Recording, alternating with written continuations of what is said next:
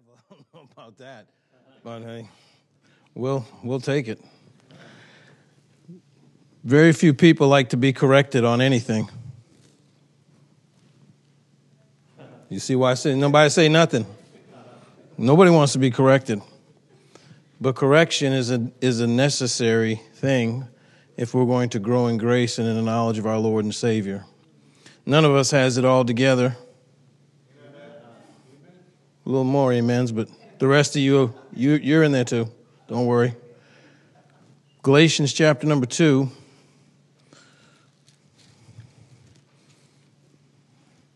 I don't like being corrected. I hate it. And I'm sure, am I supposed to turn something on or something? Oh, did they? It was probably me. I got people waving at me and stuff. I was going to wave at them back, amen. I was just going to wave back. It's on. I didn't do anything. I'll just put it in my pocket, amen. Something happened. Light's been green since you gave it to me. I guess it's okay. Are we good? I don't know. I'm just going to put it in the pocket and let it ride. No, it's okay. This is your church. I'm just a guest, amen. I don't get wound up in church anymore. Well, that's debatable. But nobody wants to be corrected. I certainly don't like being corrected. Who wants to be corrected? It stings.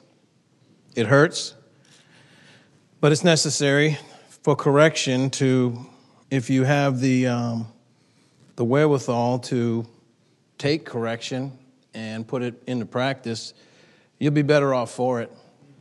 Now, we love to tell our children, you don't listen, and you need to do what I tell you. But we act the same way with leadership and God. We do. We act the same way with God. And I can't help but wonder if God doesn't say, why don't you just listen? You know, you need correction. And then when we get corrected from God, who knows how to correct us really good, we don't really want that. But correction is necessary if you really love people. For whom the Lord loveth, he chasteneth and scourgeth every son whom he receiveth. You know, spare the rod, spoil the child. That's in the Bible. No. He that spareth his rod hateth his son. That's in the Bible. I have people that tell me that they have a better way of disciplining than God. I don't buy it. And I'm not saying you go out there and you drown a kid in a snowbank, amen? Don't do that, because they're coming to get you. And they need to come and get you. But children need to be corrected, and children of God need to be corrected. And sometimes leaders need to be corrected. This morning we have a lady in our church. She's our vet, and she's also one of the ladies that sings at our church. And she was. I gave her a passage to read, and she said, "Can I share something with you?" I said, "Sure, share whatever you want with me, as long as it ain't correction, amen." And she said, "You know, this 1 John, I had read all week John 5, and I didn't know the difference. And when that thing came up and I started to read it, I was way off. So I just said, hey, it's up there. I must read it." I said, "Yes, it's there. You got to read it." And she said, "You know what? I did not know that she didn't know the difference between the gospel according to John and 1st, 2nd, 3rd John. And she's only been saved 6 months. I should have known that. But here's what we think. We think because we've been saved all these years that everybody's somewhere near where we are. But not as close because we're so prideful, amen? And then I just thinking, yeah. And then I said to her instinctively, I said, "Jackie," I said, "your education level where you are now in your professional life is nowhere near where it was when you were in kindergarten. Am I right?" She said, "Absolutely right." I said, "Well, you're in kindergarten now in the scriptures, right? And you're not nearly where you are in your professional life." I felt pretty good about myself about that, amen. Said, I was able to give her some wonderful wisdom. You ever notice that God always has some wonderful wisdom for you, for your little pride? What is your name, sir? David. I came in here and David played again. My wife looked at me with that look like, you'll never play like that again. And I had to roll back to what I said to Jackie. You remember the last time Bob Crichton was here? And that young man, the 20-year-old young man was over here playing the piano? Oh, yeah. Okay. That was on a Sunday. The next day was my first music lesson, right? First. I knew middle C from online, going online. It was my first lesson the next day. You know what my wife told me that night when I was here at Harvest? And that guy he was killing it over there? You'll never play like that. I don't know how I've not made it without, jumping off a cliff or a bridge somewhere, amen. She gave me that look today and she said, I ain't going to say it. You know what I was reminded? You're not there yet either. You're not there. You're not there musically and you're not there spiritually. And the only way that you're ever going to get there is to take some correction. And you know what none of us want? To be corrected. And we take offense that somebody would literally confront us and correct our bad behavior. The Apostle Paul didn't care if he upset somebody or hurt their feelings. The Apostle Paul was willing to do what was right. And it mattered not to him what your status was, who you were, where you came from, how long you've been saved, or if you'd walked with Jesus. Paul made it a point to stand on the scriptures and to confront when necessary. Galatians chapter 2, verses 11 through 14. But when Peter was come to Antioch, I withstood him to the face, because he was to be blamed. Peter, him and Andrew were up there at the Sea of Galilee. Jesus said, follow me and I'll make you fishers of men. Said that to them and James and John. He was one of the in crowd. You remember when Jairus came?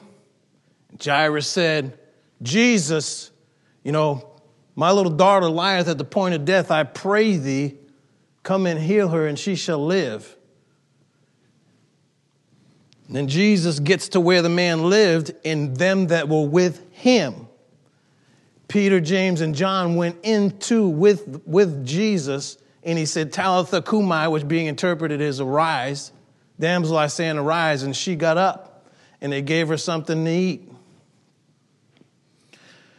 When Jesus in Matthew 17 was on the Mount of Transfiguration, Peter, James, and John went there and said, Lord, it's good for us to be here. Peter was one of the apostles. He wrote 2 books. Peter was there, denied the Lord, but he preached a powerful message on Pentecost. And 3,000 souls got saved. Peter, who should have known better, because at Cornelius' house in chapter number 10 of the book of Acts, God has shown him that he shouldn't call anything common or unclean. Arise, Peter, kill and eat. Not so, Lord. How in the world can you say something like that? Well, we do it all the time. He's correcting Peter on some things. And he says, what God had cleansed, call that not common or unclean. This is Peter. Peter goes up to Antioch sometime after the council of Acts chapter number 15, when Barnabas, Titus, and Paul go up to answer the question of whether a person can be saved without being circumcised, after Paul had gone on his first missionary journey and started those churches there in Antioch, in Pisidia, Iconium, Lystra, and Derbe, and then back through them. And he goes back to the church at Antioch, reports to the church, goes down to Jerusalem with Barnabas, with Titus, and goes to James and the apostles to answer this matter. And Peter stands up and preaches and explains this thing about the Gentiles. After they go back, sometime after, most likely Acts 15:34, during the time that Paul and Barnabas were still there in Antioch, before Paul and Barnabas got into a fight, and Paul goes to mainland, and Barnabas takes Mark and goes to Cyprus. Paul goes with Silas. Somewhere between then, Peter decides he's going to go to Antioch, and he comes. He comes to Antioch in Syria, that church. Actually, you can trace our King James Bible back to the church at Antioch or the Byzantine church. Anyway, just a little freebie. Didn't get a chance to say that much. Anyway, I can say that here, can I? Yes, amen. Because I'm going to say it. Not to the preacher. I mean, me and Pastor Marty, we're friends. We've been friends a long time. And anyway, we got to get back to this. But when Peter was come to Antioch, I withstood him to the face because he was to be blamed. I like that. Paul got right in his face. We don't like that. We don't want nobody in our face. We don't want nobody saying stuff. We don't want anybody confronting us with anything. Verse number 12. For before that, certain came from James. He did eat with the Gentiles, but when they were come, he withdrew and separated himself, fearing them which were of the circumcision. And the other Jews dissembled likewise with him, insomuch that Barnabas also was carried about with their dissimulation. But when I saw that they walked not uprightly, according to the truth of the gospel, I said unto Peter before them all, if thou being a Jew livest after the manner of Gentiles, and not as do the Jews, why compellest thou the Gentiles to live as do the Jews? Here's what Paul says. They're having fellowship at the church at Antioch. Everything's good. Barnabas is sitting there. Peter comes in. Peter sits down. They offer him some bacon and ham and some sausage, maybe some tasso. You have to be from Louisiana to know what that is. And some boudin, same thing. And some gumbo. And Peter said, man, I like this. This is good. Next thing you know, here comes some Judaizers or Jewish folks from Jerusalem, and they look at Peter and say, "Are you crazy? Why are you eating with those people?" What do you mean, those people?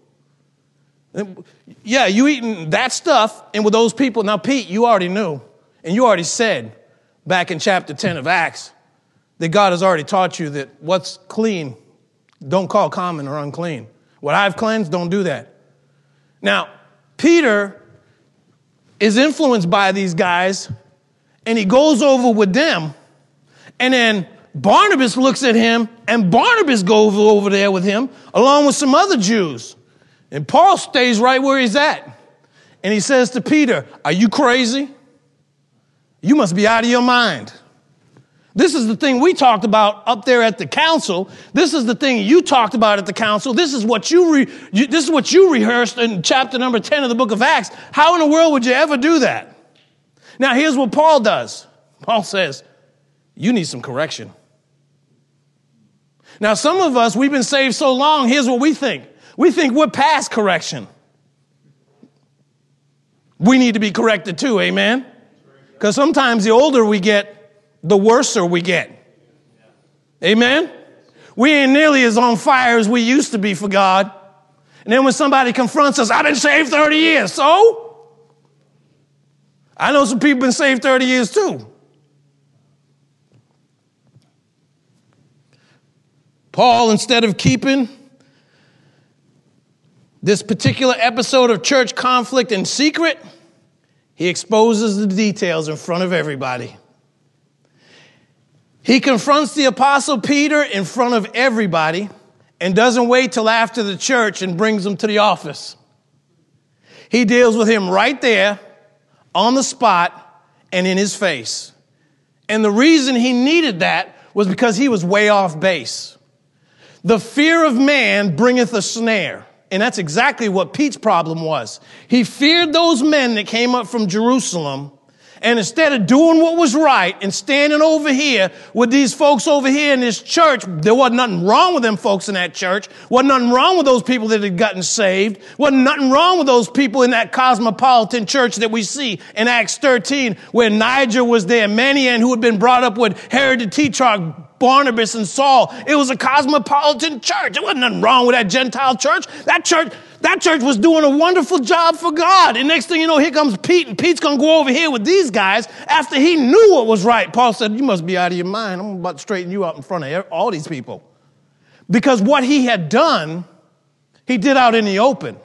And here's what Paul knew he had to do. He had to correct that man, regardless of his status, where he came from, whom he walked with, and what he knew.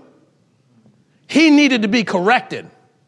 And at that time, remember, Paul has just been back from a missionary journey. He's been back from Jerusalem on his council. Peter had been walking with the Lord for years, or for those 3.5 years. And Peter was a little more well-known than Paul at that time in some circles. And that being the case, hey, it might have been a little hard to go against one of the guys who actually walked with Jesus. Not for Paul, though, because Paul knew what was right was right. And what was wrong, and you offended those people because you were fearing these people, and you want these people, you don't even live like these people, and you want these people to live like these people. You don't even live like that. So he confronts him, and he says, this has to stop. This is done in Antioch. What is the cause of his correction? What time do you normally get through? 6:30? Oh, 6:30. We started at 5. Amen. I was thinking 6:30. I'm already done. I won't be done at 6:30. I'll be done quite quicker than that. Amen. What caused the correction? Number one, the inconsistency of Peter. For before certain came from James, he did eat with the Gentiles, but when they were come, he withdrew and separated himself, fearing them which were of the circumcision. Verse 12. Whenever you're inconsistent, you don't come down somewhere. Hey, if you don't know something, you just don't know. But you can't fear what people say and what people do. You know what a lot of folks try to get you to do? Do what they want you to do. That's what the Judaizers, they wanted Pete to do what they were doing. And you know what he did? He bought into it. Hey, I do things a little different at our church, amen? And we're going to continue to do things a little different at our church. We're not changing the scriptures, amen? We're not changing the 1611. We're not doing that. But we do things a little bit different. And there'll always be some that'll say, why don't you do this? Really didn't ask you, amen? And we're not going to do that. We're going to do what we believe is right for our church. Our church is a cosmopolitan church, just like at Antioch. Amen. Our makeup is just like the community of Windsor. 50-50, right down the line.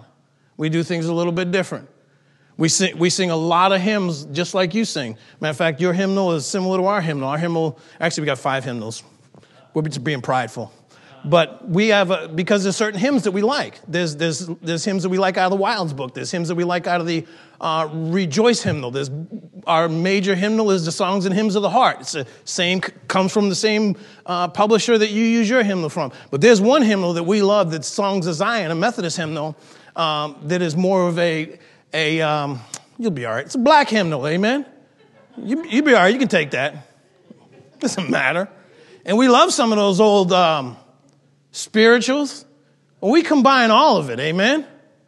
I'm on the winning side. The only thing I don't like about I'm on the winning side in this one is it's in the key of A flat. It's in the key of G in our book, praise the Lord, amen? You know what I'm talking about? Hey, either one. You see that guy over there, amen? He's boasting and proud. He needs some correction, amen? He's just good, amen? He's practiced. I wanted to go home and say, hey, just light the piano on fire and let's call it a day, and we'll just put the music back through the microphone and the speaker. After listening to that, I'm not coming back to this church no more. No way. I get discouraged coming here, amen? Next time he's out, call me. I'll be here. Amen. I want to feel encouraged when I show up at this church. Pete was inconsistent, church. Whenever you're inconsistent, you can fall for the flattery of men or for the fear of man that bringeth a snare. And Peter did some things that were out of line. And Paul checked him on that. And it didn't bother Paul either. Peter was inconsistent, but he was also intimidated, fearing them which were of the circumcision. He shouldn't have feared these guys. Wasn't nothing wrong with the way these folks or what they were eating and the things they were doing at their church. Matter of fact, it was their church, not Peter's. Some folks seem to forget that, amen? I'm a guest here. Amen? This is not the church that I'm a member of. I'm just a guest. I've got no right to give you what we may disagree on. Some guys think they can do that. You better not do it where we are, because I'll stop you anyway. I had to stop a guy like that before. I won't say his name because some of you know him real well. I put the brakes on him. You're not going to say what you want to say at this church. You must be crazy. And I don't care if your schedule's full for 52 weeks of the year. It'll be 51. You come over here saying that crazy stuff you said before. Because you'll sit down right there and I'll preach to you. I better not say it because some folks say, really? Really? Nah, I ain't got time for all that crazy stuff. I'm not coming here straightening out this church. That's not my job. That's the pastor. Your pastor he knows you better than I do. I don't know you. There's people I know here for 20 years. I still don't know your name. Amen? I know your face. Pastor will say, do you know so-and-so? I said, never heard of him. He's been here for 20 years. I said, I know him, but I just don't know what his name is. I'm sure I know him.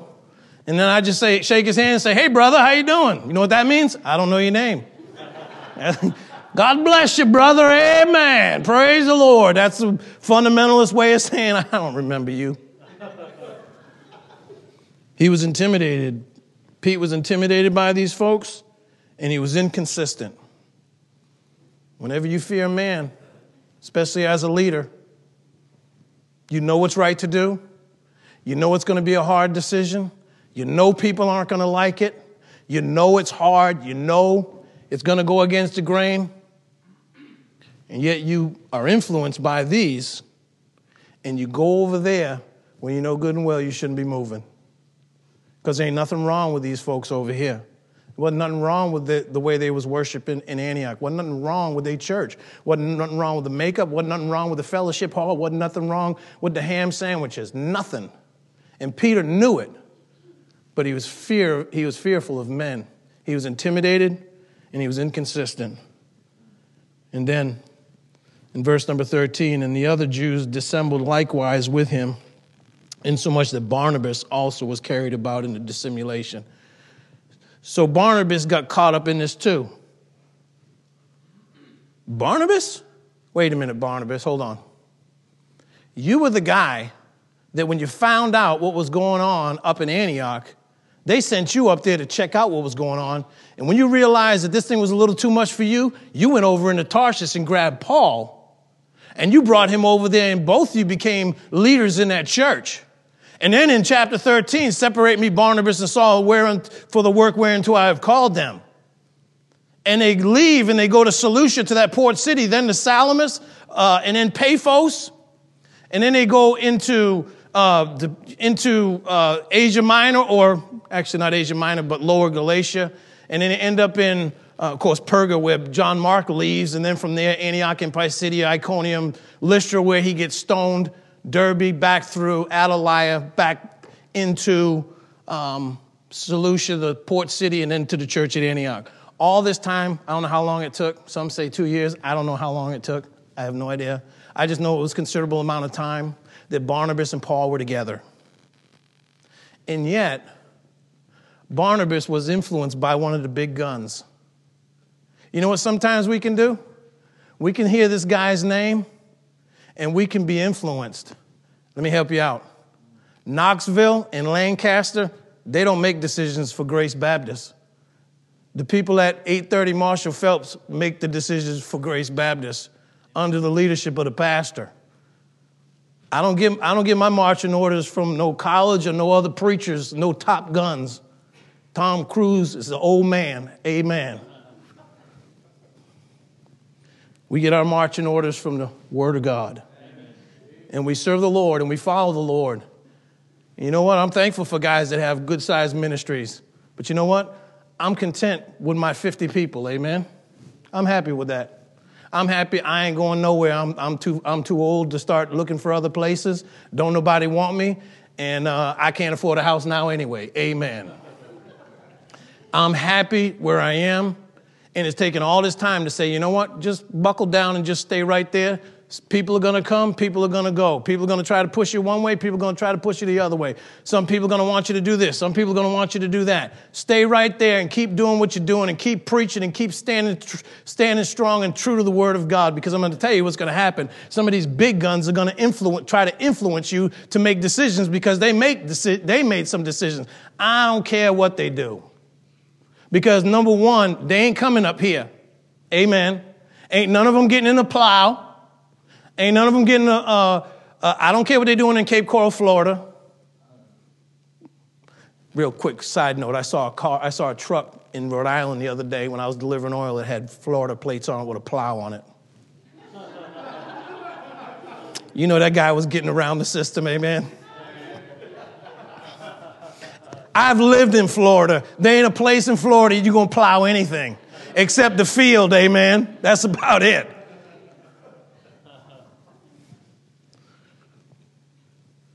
Where am I going with this? I'll tell you where I'm going with it. If you're not careful, Barnabas, you went with Paul. You saw those churches. You watched Paul nearly die in Lystra. You watched them leave Antioch and Pisidia and track down Paul and you when you got to Iconium. You could have very easily left Derbe and gone the mainland back to Antioch, but you went back through the churches. You know why? Tell you why they went back through, because Acts chapter number 14, 12, 22 and 23 says that they left elders in every city, because Paul wasn't going to just leave churches without leadership.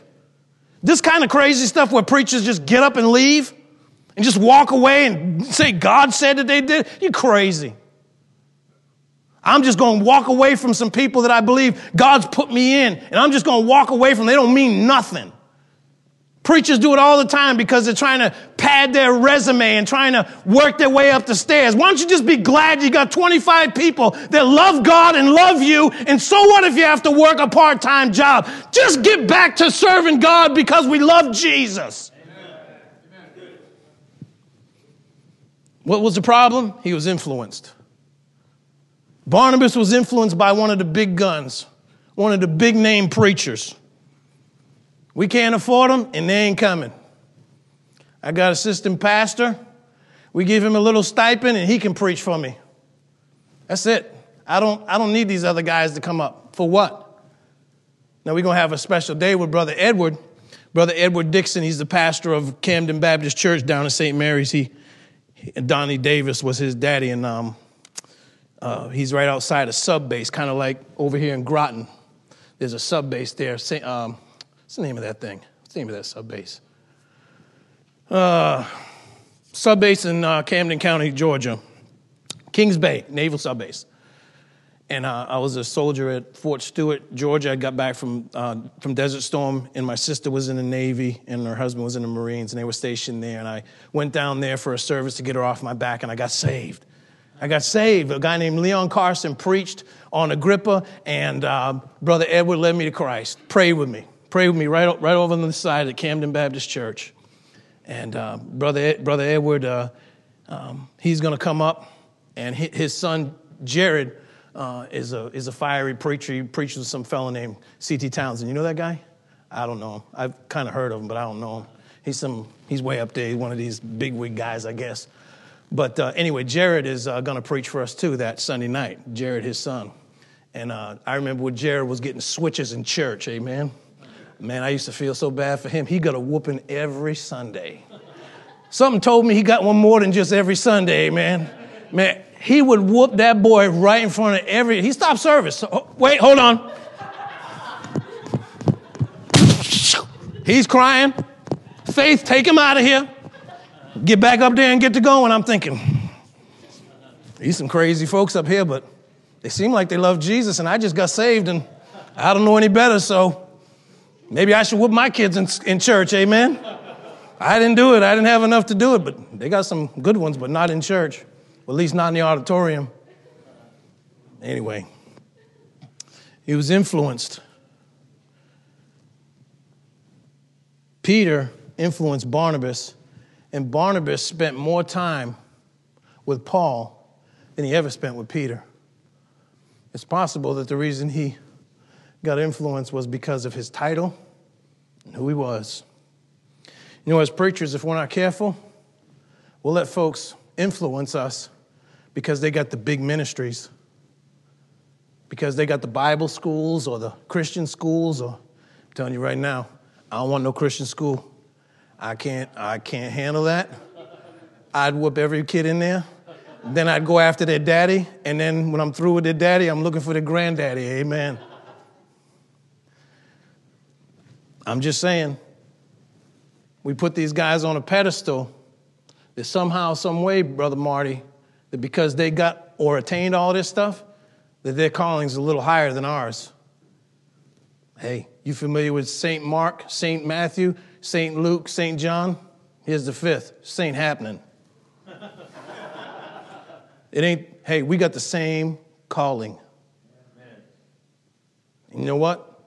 You know what some of these big guns will never do? They won't take no correction from guys down here like us. But I'll give it to you, because I gave it to one guy. Come to our church, think he's going to straighten our church out. I said, let me tell you something. You ain't preaching here. I've been on the road 48 weeks. I don't care where you've been. I don't care about your bus. I don't care about your history. I don't care about how that you can make people laugh. I don't care that you got a bankroll. You're going to sit here and get some preaching.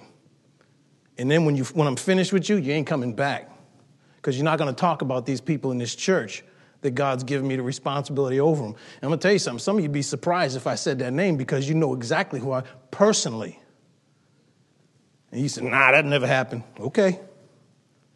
Here's what some of these folks get. They get to the place where they're up here somewhere, and they can tell you, hey, you do what I say. Now, they won't say it like that. They'll spiritualize it. Now, brother, stop. No. I'm not doing that, and I'm not putting up with that, and you're not going to influence me like that, because I've got to pastor this church after you try to tear it down and, walk out with a big offering as you work the church and jack the church up, and then I'm trying to put it back together as you walk in, and a family that I've been praying for about a year and a half finally comes that morning, and you showed up and destroyed it, and I never can get them back. So you know what I do? I just preach. So if people come and go, I got nobody to blame but me. The cause of the correction, Peter was inconsistent, Peter was intimidated, and Peter was influenced. Then he corrects him. I want to give you three simple principles, and we'll be done tonight. Number one, this was powerful. He said, I withstood him to the face. He got right in his face, and he said, Peter, are you crazy? Are you out of your mind? It was personal. Not only was it powerful, it was personal. I withstood him to the face.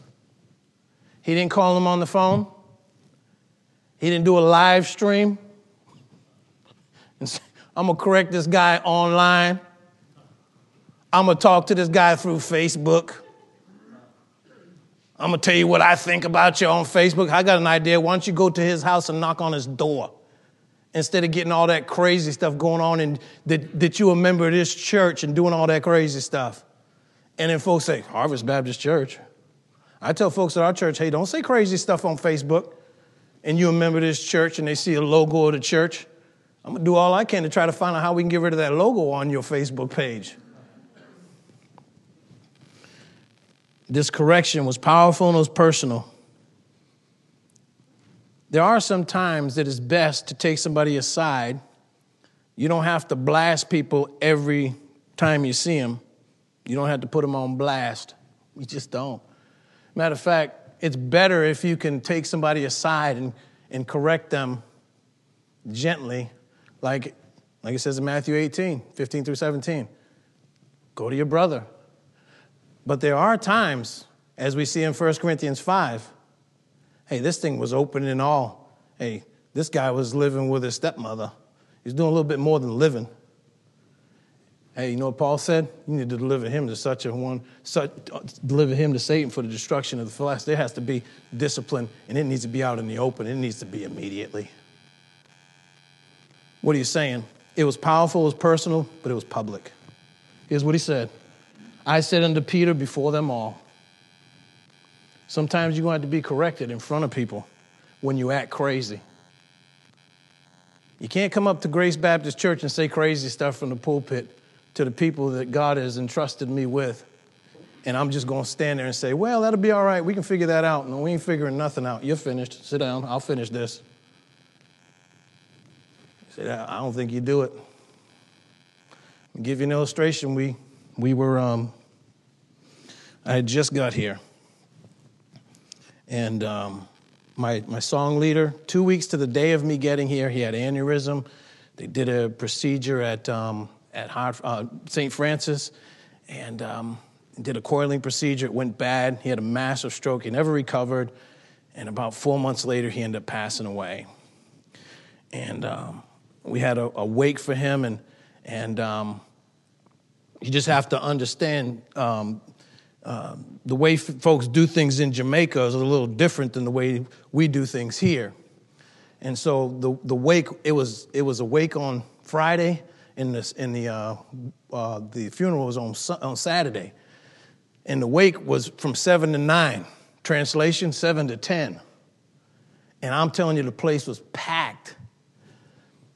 I remember sitting on the platform, and folks said, I said to the widow, she said, I want to have a open thing so that people can say whatever they want. I said, no. Those are scary sometimes, aren't they? Those can be scary because somebody gets up and they start saying something crazy. Sometimes you have to go with it.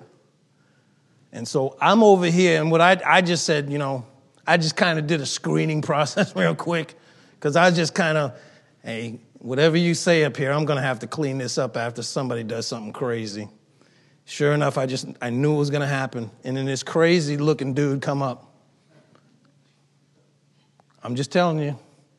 Something said, tell the guy we're finished. Tell him, sorry, And so I'm asking him questions, and he's got this bad attitude, and I'm saying, and everybody's up there looking at me because somebody's talking, and I'm over here talking to this guy, and I'm saying, how in the world am I going to tell this guy no? And then finally he says, I'm his next door neighbor. I did it, and I shouldn't have did it. So I let him. I said, you're next. And he gets up there, and he uses the name of the Lord in vain. And so I'm standing there. I said, hey, I'm trying to be nice about it. He just keeps going. I said, hey, Mac, you're finished. Go sit down now. There was people who wasn't paying attention. All of a sudden, everybody was paying attention. And I looked down at the widow, and I said, kind of like this was coming. I'll tell you what you're not going to do. You're not going to stand in a pulpit, at any pulpit, and use the Lord's name in vain as a prop. No. You'll sit down, you'll get your feelings hurt quick. Now, you say, you're just a mean old pastor. I'm going to Pizza Palace after this, and I'm going to be a mean old pasta pastor. Amen. He can't run the church. He can't lead the church. He just came to the church. And you know what he did? He did what he did in public. Well, just let it go. No, I'm not letting it go. You can't let that go. You can't. You're going to curse the name of the Lord in a pulpit of Grace Baptist Church, and the preacher's just going to sit there and say, well, it'll be all right. Crazy. We're not doing that. Sometimes, more often than not, it shouldn't be public. But you know what Paul did? He did it publicly. Last thing is he It was persuasive. Why? It was successful because we read in 2 Peter chapter 3, verse 15, an account that the long-suffering of our Lord is salvation, even as our beloved brother Paul, also according to the wisdom given unto him, hath written unto you. Peter didn't have nothing bad to say about Paul.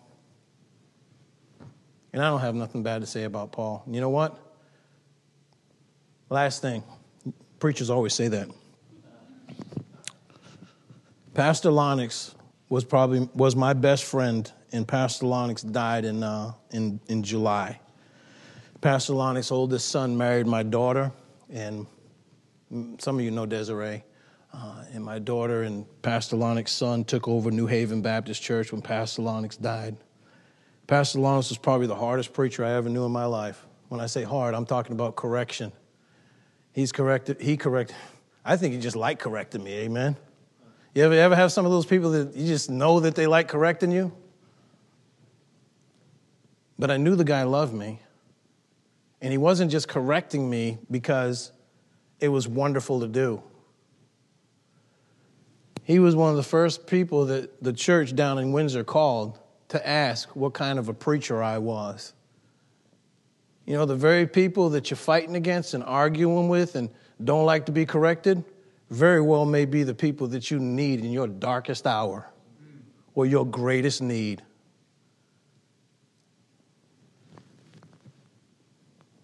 Had a lady start trouble in the church. And then when her sister died, guess who she called? Yeah. The guy she can't stand. You know what the guy who she can't stand did? Do what you're supposed to do. Help them people. We in the helping business or just correcting business? Pastor Lonix was my friend. He was the hardest guy to sit under. I don't tell people that all the time. I can do it now. I'm probably safe until I get to glory. He was hard. And the thing about it was I watched him straighten his wife up in church. Hey, let me tell you something about him. He didn't care who you were or what your name was. If you needed straightening out, you got it. Didn't he, sweetheart? Look, if Mama was acting up back there, he'd straighten her out. Sit up straight. What's wrong with you? Your parents teach you any better than that? Parents sitting right there. I mean, he was brutal. Thank the Lord for some of them old timers, amen? That was willing to do it. If you won't take correction, you're not going anywhere. You just talking. You're just talking. You're not going nowhere spiritually. Because God's got to correct us, and so does leadership. And even your wife have to correct your tail every single day. Amen. And you still don't listen. Take the correction. Be like Peter. Last thing we hear about Peter talking about Paul in 2 Peter, here's something wonderful to say about him. You know what we would say? Sucker. All he ever did was run me down. No. He knew he was wrong. And deep down inside, if we're being confronted most of the time, we know. We know. Let's all stand, heads bowed, eyes closed.